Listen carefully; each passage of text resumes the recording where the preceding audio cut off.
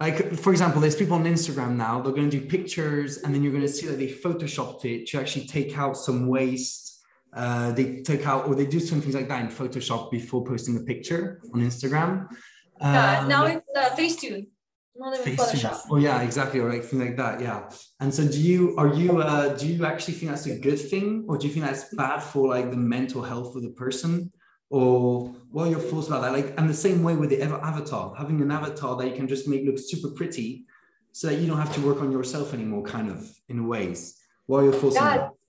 That's definitely a conversation I had on my just like a recent chat too. He was just like, yeah, like in the end, you don't even want to go to the gym. You spend more time on your avatar than like going to the gym. Yeah. Like, that's definitely right now. Even though, I mean, I'm like pretty skinny, but like definitely like, could use some exercise, but definitely, I was going to say, overall, I think the filters definitely a little bit misleading.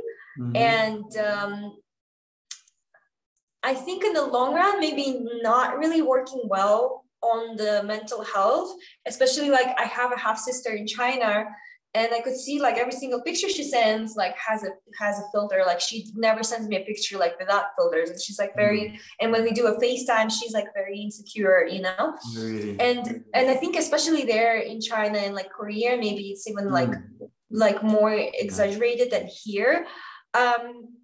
But then again, like the beauty industry, fashion industry have been evils of that for such a long time, because they've been doing it for like ever. It's just now with with iPhones and Facetune, it's available to everyone, and before you had to have like your picture taken by a photographer, and they would like, Photoshop you and make you look pretty. And then everyone thinks that you're perfect, but no one is perfect. And, as a photographer, like I see these models every single day, and I see, it's just like, oh, they're normal people. It's just like, yeah. And then I myself like photoshopped them really, really well. And I was just like, yeah, that looks a bit different now, like a different person now.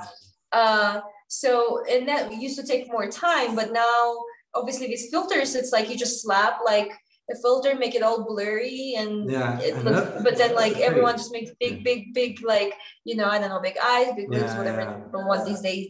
And I mean, it's an interesting topic in terms of like, it definitely takes away all, of course, the authenticity from it, but I do understand also you said a point that I actually found very interesting. I never followed this before, is that today it's just democratized it a little bit. So before it was only the elite, let's say the fashion models, who could get access to this. And in a ways it's kind of logical that everybody's doing it.